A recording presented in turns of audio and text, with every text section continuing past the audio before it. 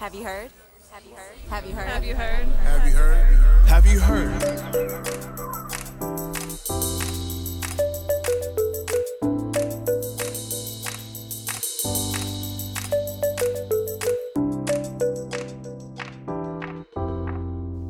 Welcome to Have You Heard? I'm Jennifer Berkshire. And I'm Jack Schneider.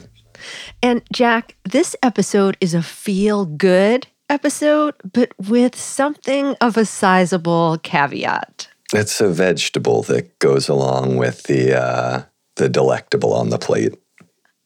Well, I would say that the good news right now is that the sort of extremist attacks on public schools that we have spent a lot of time on this program talking about, and we've also written about together and separately, they do seem to be losing steam. And that, I think, is really good news. But on the other hand, if you're in a community or even an entire state where the war rages on, this comes to you as pretty cold comfort.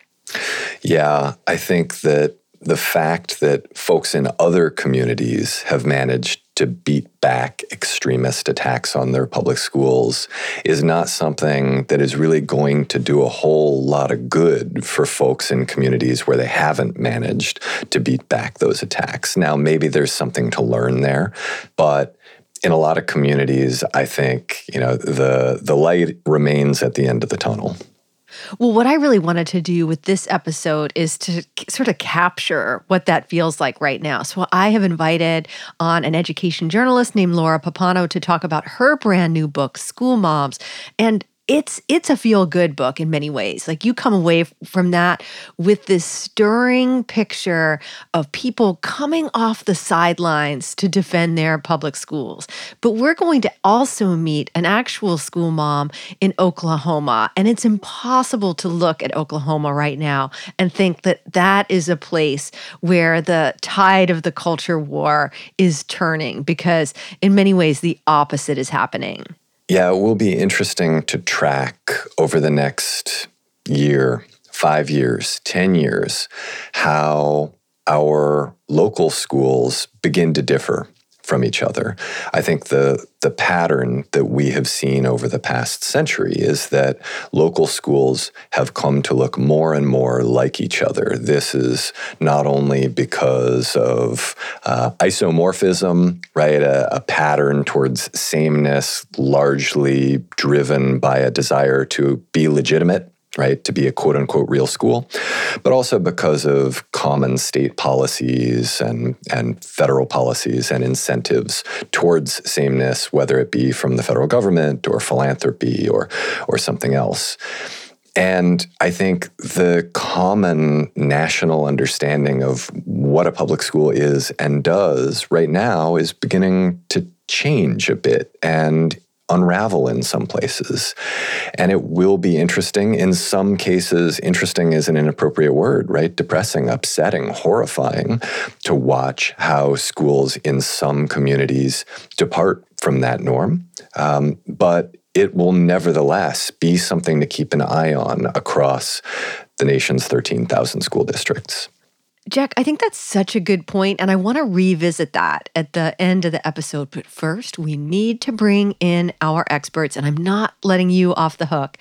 I want you to prepare to deliver us some good news, and I'm going to challenge you to use one of your favorite words, and that would be seedbed. Oh, Jennifer, this is not a challenge. I could do it right now, but that's fine. I'll be standing by.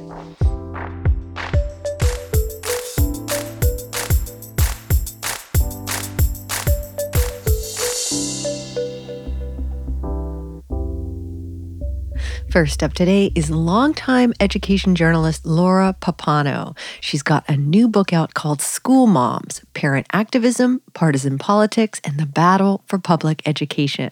It's an on-the-ground look at the rise of parent activism and the fight for control of our public schools.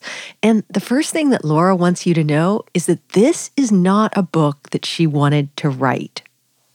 My first line of the book is basically, I didn't plan to write this book. I didn't want to write this book, but covering education for over 30 years, I felt absolutely compelled, because what we are hearing out in the air that is attacking and destroying public schools is made up stuff. In the course of reporting on the real things, we are running into these ridiculous assertions that are poisoning the conversation that we should be having. Because the conversation around culture wars is actually not about education. It's not about how do we do the best for every child. What I always loved about covering education was that I felt that essentially it was a problem-solving enterprise. Who has a better idea for how to reach students who are struggling in reading? How do we make students more effective in their learning?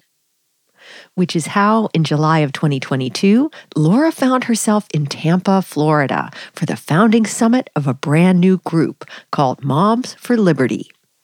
I went to that conference as a journalist. I registered under my name, but I didn't call undue attention to myself. I did wear a red blazer with an American flag and pinched into the lapel. There are many times as a journalist that you walk into a situation, you're like, this may personally not kind of be my jam, but I hear the point. I hear the reasonableness. I hear the perspective. But what shocked me was I got to the Moms for Liberty conference and it was anything but. It was this parade of extremism that was kind of just turn over the rock and here it is. Now, when Laura isn't writing about K-12 schools and higher education, she is a big theater buff. She sits on the board of a theater group and she attends shows whenever she can. And as Laura took in the spectacle of that inaugural Moms for Liberty convening, she couldn't shake the feeling that she was watching an elaborate theatrical production. What I saw was a form of theater. And what I mean by that was that the messaging, the language, the costumes, it was as if this was all scripted so that this group of 500 mostly moms would be compelled to forget common sense and embrace the messaging that was pounded in session after session after session. The message was that your children are in grave existential danger. And so all of the reticence that you might have about jumping into the public eye, running for school board, speaking out at school board meetings, you need to just toss that away because your children are in danger. And like moms always do, you are willing to step out and face that danger for the sake of your children. To convince these moms to take action, the orchestrators of this production had to paint a picture of public schools as horrifying places. Now, if you've spent any time in the world that Laura is describing, you've probably encountered the name James Lindsay. He's a regular guest on the Moms for Liberty podcast and the author of a book entitled The Marxification of Education. And yes, I have actually read it. Well, this was Laura's first time being on the receiving end of his brand of incendiary rhetoric. I remember my jaw dropped when he stood up and essentially said that, sending your children to public school for 30 to 35 hours a week is equivalent to sending them to a Maoist reform prison camp. And he's a very fast speaker, very fluid speaker. But if you actually look at the content of what he's saying, it's absolutely bonkers. And yet he does it with such authority, like a good actor, that people in the audience just think, oh my gosh, he's so smart. He knows everything. And let me just believe whatever he says. And then when other people echo the things that he says, when Ron DeSantis gets up and says those same things and uses some of the same language. Of course, if schools really are like Maoist prison camps, then drastic action is required. And that was everywhere in the rhetoric that Laura was hearing. Take, for example, the commentary around the controversial Don't Say Gay law that had just been enacted in Florida.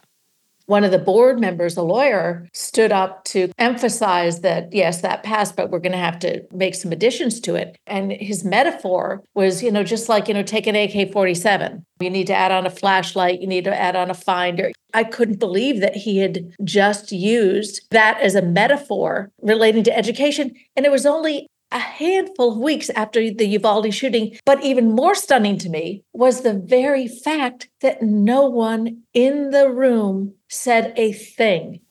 What Laura didn't hear much talk about was anything having to do with, well, actual education. Yes, there were the dire warnings about social and emotional learning as a Trojan horse for Marxism and the calls for back to basics learning.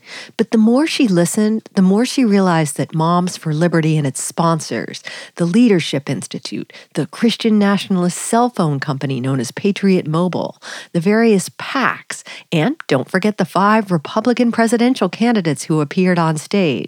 All of them were focused on something very different from what actually happens in schools. And that is what she found most concerning of all.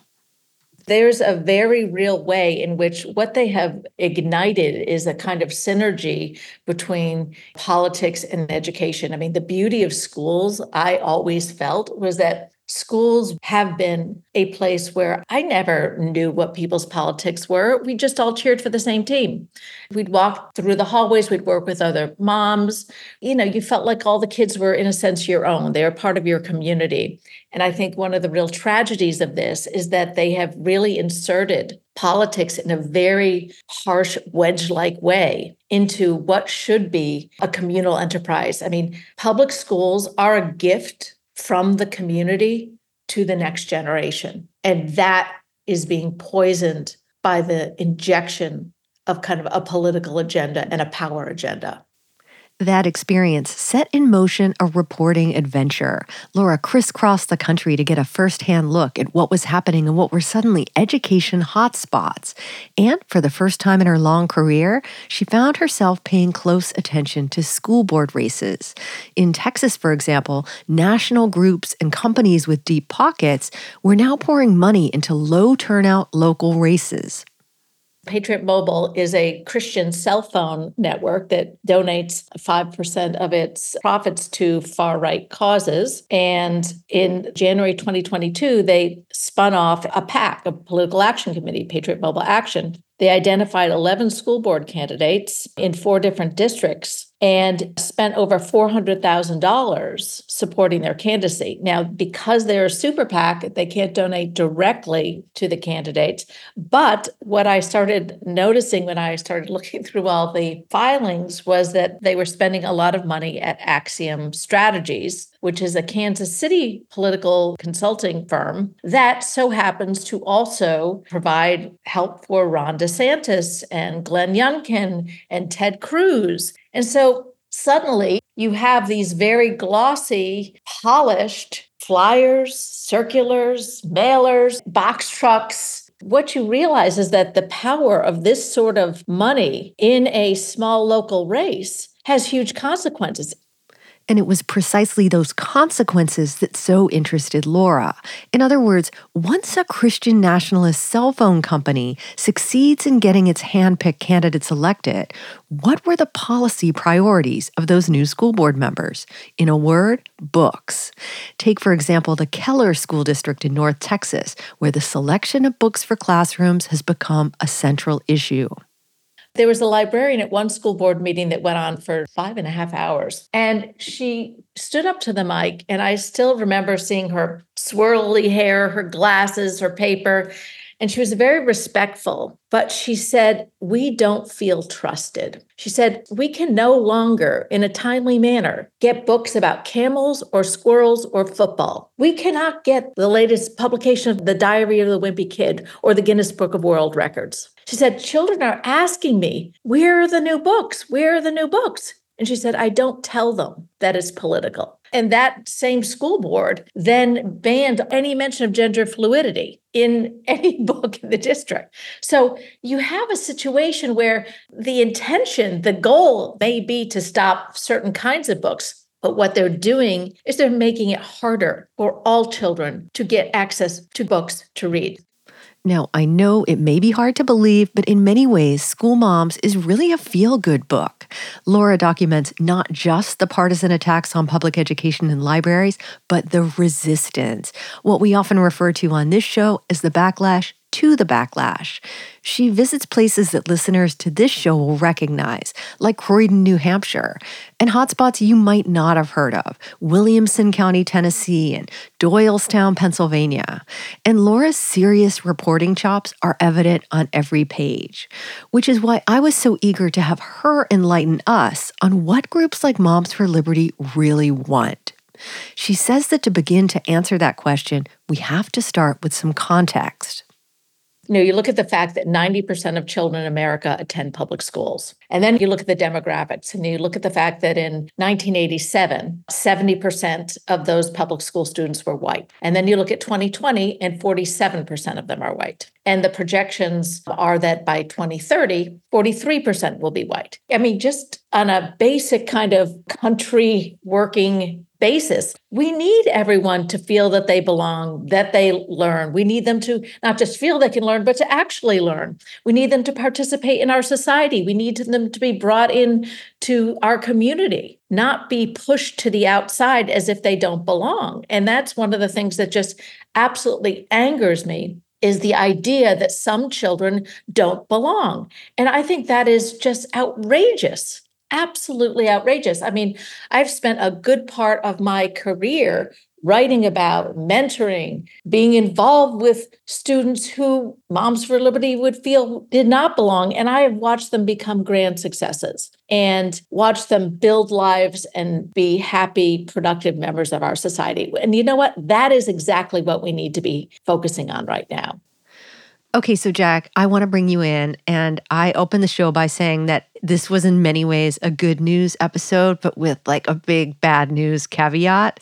And I think that an example of that is, there's been some great recent coverage of places where activists have really beaten back this sort of extremist threat. Yeah, one of them is Bucks County, Pennsylvania. And listeners may be familiar with Bucks County just because so much wild stuff was happening there. And if they aren't familiar, there's been some great reporting, including places like Vanity Fair. And the thing that I think is inspiring, despite this happening in the context of some really frightening activity, is that residents of Bucks County had to get involved in their local public schools in a way that I imagine residents haven't been involved for a century and a half, right? One of the things that I've talked about previously on this show is the fact that we take public education for granted. And it's remarkable, right? One of the observations I've made repeatedly is that if you proposed a taxpayer-funded system of public education that would be open to all and would serve 50 million young people in this country, and that we would spend the better part of $1 trillion on it annually, you would laugh at me, right? We couldn't even make public libraries happen today, right? We can't agree on anything in Congress. And yet, here we are taking for granted this pretty remarkable achievement. And there are other reasons that we take it for granted, but one of them is the fact that it operates, right? You can drop your kid off at 8 o'clock in the morning for 180 days a year, and that kid is going to get an education. Now, yes, there are caveats. The education will be in many ways something you can complain about. It will be uneven across place. But the fact that we can count on public education happening year in and year out, for the most part, the quality is reasonable enough that people will continue to send their kids there, means that we don't have to do things like get really involved in local school board politics. We don't have to organize. We don't have to concern ourselves with matters of the curriculum. And these are actually things that we should be concerned about and we should be involved in, not because of a crisis, although that's why folks have gotten re-engaged, but because it matters for the quality of our public schools and it matters for the quality of our democracy. And that's the piece that is most interesting and exciting to me, is that I think public education can be a seedbed for democracy, not just because of the things that young people learn in schools, but because we have a democratically run system with infrastructure in 13,000 communities, as we might define them, given that there are 13,000 school districts, and 98,000 public schools. We've talked previously on the show, right? We've done episodes on public education as a kind of seedbed for democracy, people running for school board, for instance, and using that as a launching pad into careers in politics, particularly candidates of color. And I think that if we can re-engage in public education right now for the purpose of ensuring that it is not hijacked by partisans and pulled apart by ideological extremists, we might remember how powerful it is as an organizing device for local democratic activity, which could then do things like reinvigorate our sense of what it means to be citizens in this country and what it means to be civically involved, that it isn't just showing up in November to cast a vote in a national election. It isn't trying to get out of jury duty or maybe even serving on jury duty, right? It is being involved in the lifeblood of your community and making decisions, often alongside people with whom you disagree, and learning how to disagree in a manner that eventually leads to some kind of decision that everybody can live with. I really like that, Jack. And I'm remembering that we actually have a chapter in our book called Democracy is Not a Spectator Sport. But I think I speak for many in our vast listening audience when I put this question to you. What is a seedbed? Jennifer, we've got to get you into the garden. Next up, we're headed out of the seedbed and into the Panhandle. We're Oklahoma bound. That's where our next guest was born and bred. And the first thing you need to know about Ashley Daly is that in many ways, she is the unlikeliest of school moms. I was actually the mom that said, I'm embarrassed to say this, I was like, I'm not going to do anything. I may not go to PTA. I'm not going to help with things. I might go on a field trip because that's about safety and like being with my daughter, but like I'm not going to be like that mom, which is horrible really now that I think about it, because our children need us at school and our teachers need us at school. And I think it also maybe points to like how we treat the idea of being an involved parent in the media. We really, I guess, put down moms that try hard. Fast forward a few years, and well, let's just say that things haven't quite worked out that way. Like many of the school moms Laura chronicles in her book, Ashley stepped off of the sidelines because circumstances basically left her with no choice. Now, if you've paid any attention to Oklahoma, you know that its top education official, Ryan Walters, seems intent on blowing up his state's public schools. You may think I'm exaggerating. I am not. He recently appointed the brains behind the infamous and inflammatory social media account known as Libs of TikTok to a state library advisory committee. And when it turned out that some teachers had mistakenly received bonuses intended to lure educators to Oklahoma, Walters demanded the money back and called the teachers liars. This, by the way, was all in a course of a single week. For Ashley, her transformation into that mom began a couple of years ago as education politics in Oklahoma was really starting to heat up. Things came to a head when the state school board voted to downgrade the accreditation of the schools in Tulsa, where her daughter goes, over an alleged violation of Oklahoma's new anti-CRT law. I went to a state school board meeting that concerned my district, and I saw the board members do something I thought was really wrong. I was just so disturbed by that. I think that we all, as parents, just want to live in a bubble where we believe the people that are in charge of our schools are genuine and care, and they may have some like differences in how they think things should be done, but that not that any of them would be attacking a teacher or a district for political reasons. One key detail in this story, when that state school board vote took place back in 2022, essentially punishing a school district attended by 33,000 kids, Ashley was the only parent in the room. That experience seared her and made her determined to learn as much as she could about education policy and to bear witness to what was happening in those meetings. And so that's exactly what she did. She kept showing up. And before long, Ashley wasn't alone anymore. I know that most of our parents don't have the time or money to be able to be at a midday meeting in the middle of the state. And sometime 6 months in, there's this woman that started coming, and she works with Rural Schools Coalition in Oklahoma. And she started being there, and we made friends. And she said, I saw you up there, and I thought, like, that woman needs backup.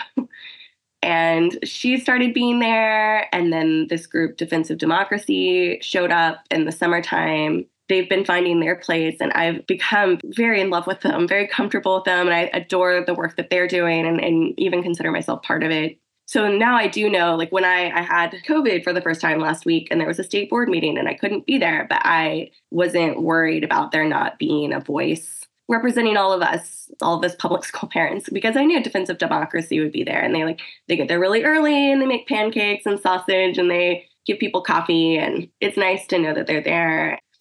Back in the fall, Ryan Walters, whose official title is Superintendent of Public Instruction, began threatening to take over the Tulsa public schools.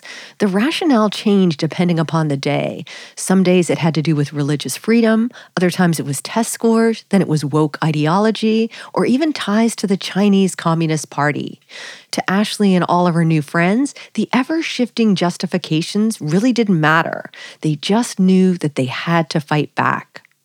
I was able to pull together a lot of the people that I'd made friends with the year before. As I was learning, I just kept meeting different people. I kept trying to have meetings with who's in charge of this and who knows this and what might they know. And that paid off when it was time to get people together to say, no, we don't want our school taken over. And so I got a hold of all of those people, and we sat in a room together, and we made big plans for how to resist that action. We still get together off and on, but it tends to still pull around emergency situations. But I think that at this moment, we've all realized this whole spring semester is an emergency. In other words, this unlikeliest of school moms is now an organizer, and a really good one. But here's the thing about organizing, and I'm guessing that I don't have to explain this to many of you who are listening. It is exhausting, especially when you're up against someone like a Ryan Walters, who is first and foremost a performer for the right-wing media outrage machine. I'm like, where do I spend my time? And also, how do I still feel joy? How do I not have anxiety attacks? And then I feel gaslit too, where I'm like, is this as big a deal as I tell myself? I guess I think that's probably a problem of a lifetime, is figuring out how to care a lot, but not carry too much. I guess I can see why it's hard for other people to engage, because it's a balance. And I've always thought of myself as a very able to control my emotions person. But just thinking about someone like Ryan Walters making all the choices for my daughter or for the children that live in my city that I see on the street in my neighborhood, I don't want him in charge. I don't just not want him in charge. I want people that love them and want them to learn to read and have lots of compassion for educators. He should care that my teachers are stressed out, because that's hard on my child and because it's hard on the teachers. Looking back on her journey, Ashley finds it almost impossible to believe that she once looked at the label of school mom and said, no thanks. I think that I didn't realize that it was going to be such a community. It hadn't fully hit me that, my daughter will be at school, and these are the people that are taking care of her. And that is such a sacred act, to take care of someone's child. Of course, I want to know them. And of course, I want to know the parents of the other children. And it's really been a really awesome opportunity to get to know more people in my city and in my community that I might not have chosen to know. And I think that's really important for our city, that we spend time together like that. Back to education journalist Laura Papano, Oklahoma is not one of the places she chronicles in School Moms, but Ashley's unlikely transformation and the story of that parent-powered coalition coming together to resist Ryan Walters and his brand of education extremism is exactly the sort of organizing she found again and again. And while there are dads and grandparents involved, it has really been moms who are at the center of this resistance. Moms have really created kind of sturdy organizations to counter point by point by point the misinformation. And it's hard and detailed work. It's very easy to say we want parental rights and much harder to pick that apart and say, well, what exactly are we talking about? Or to say, there's pornography in the library. And much harder to talk about the fact that libraries are places, as one librarian said, for inquiry for all children to find books that they need. Let's be honest, moms have always been involved in organizing schools. They just didn't get very much recognition or credit. Having been a PTO mom myself, you recognize that you are invisible, not appreciated, and that you're working hard. But at the same time, you know what? Moms are incredibly organized. They know how to network. They know how to create support across different groups of people. They know how to get things done. Moms get things done. And that is precisely why this book that was inspired by a gathering of political extremists in Florida back in 2022 turns out not to be a bad news story, but one that's actually really hopeful. I think that there's a certain kind of empowerment that's going on right now and a certain kind of recognition that woman-led power, mom-led power is a legitimate and important force. And I think we're seeing it. It's become visible in ways that it has often been not visible to people. A big thanks to our special guest, education journalist Laura Papano, who is the author of the new book, School Moms, Parent Activism, Partisan Politics, and the Battle for Public Education. Definitely put it on your must-read list. And Oklahoma's very own Ashley Daly, a reluctant school mom and now one of my heroines. And Jack and I will be right back to talk about the deepening divide between red states and blue states when it comes to education policy. And we will be revealing the topic of this episode's In the Weeds segment for our Patreon supporters. Here's a hint. I'm teaching this spring inside a Massachusetts prison. Jack's got some questions for me about what I've learned so far, and I am eager to share. If this intrigues you, just go to patreon.com/haveyouheardpodcast to become a supporter.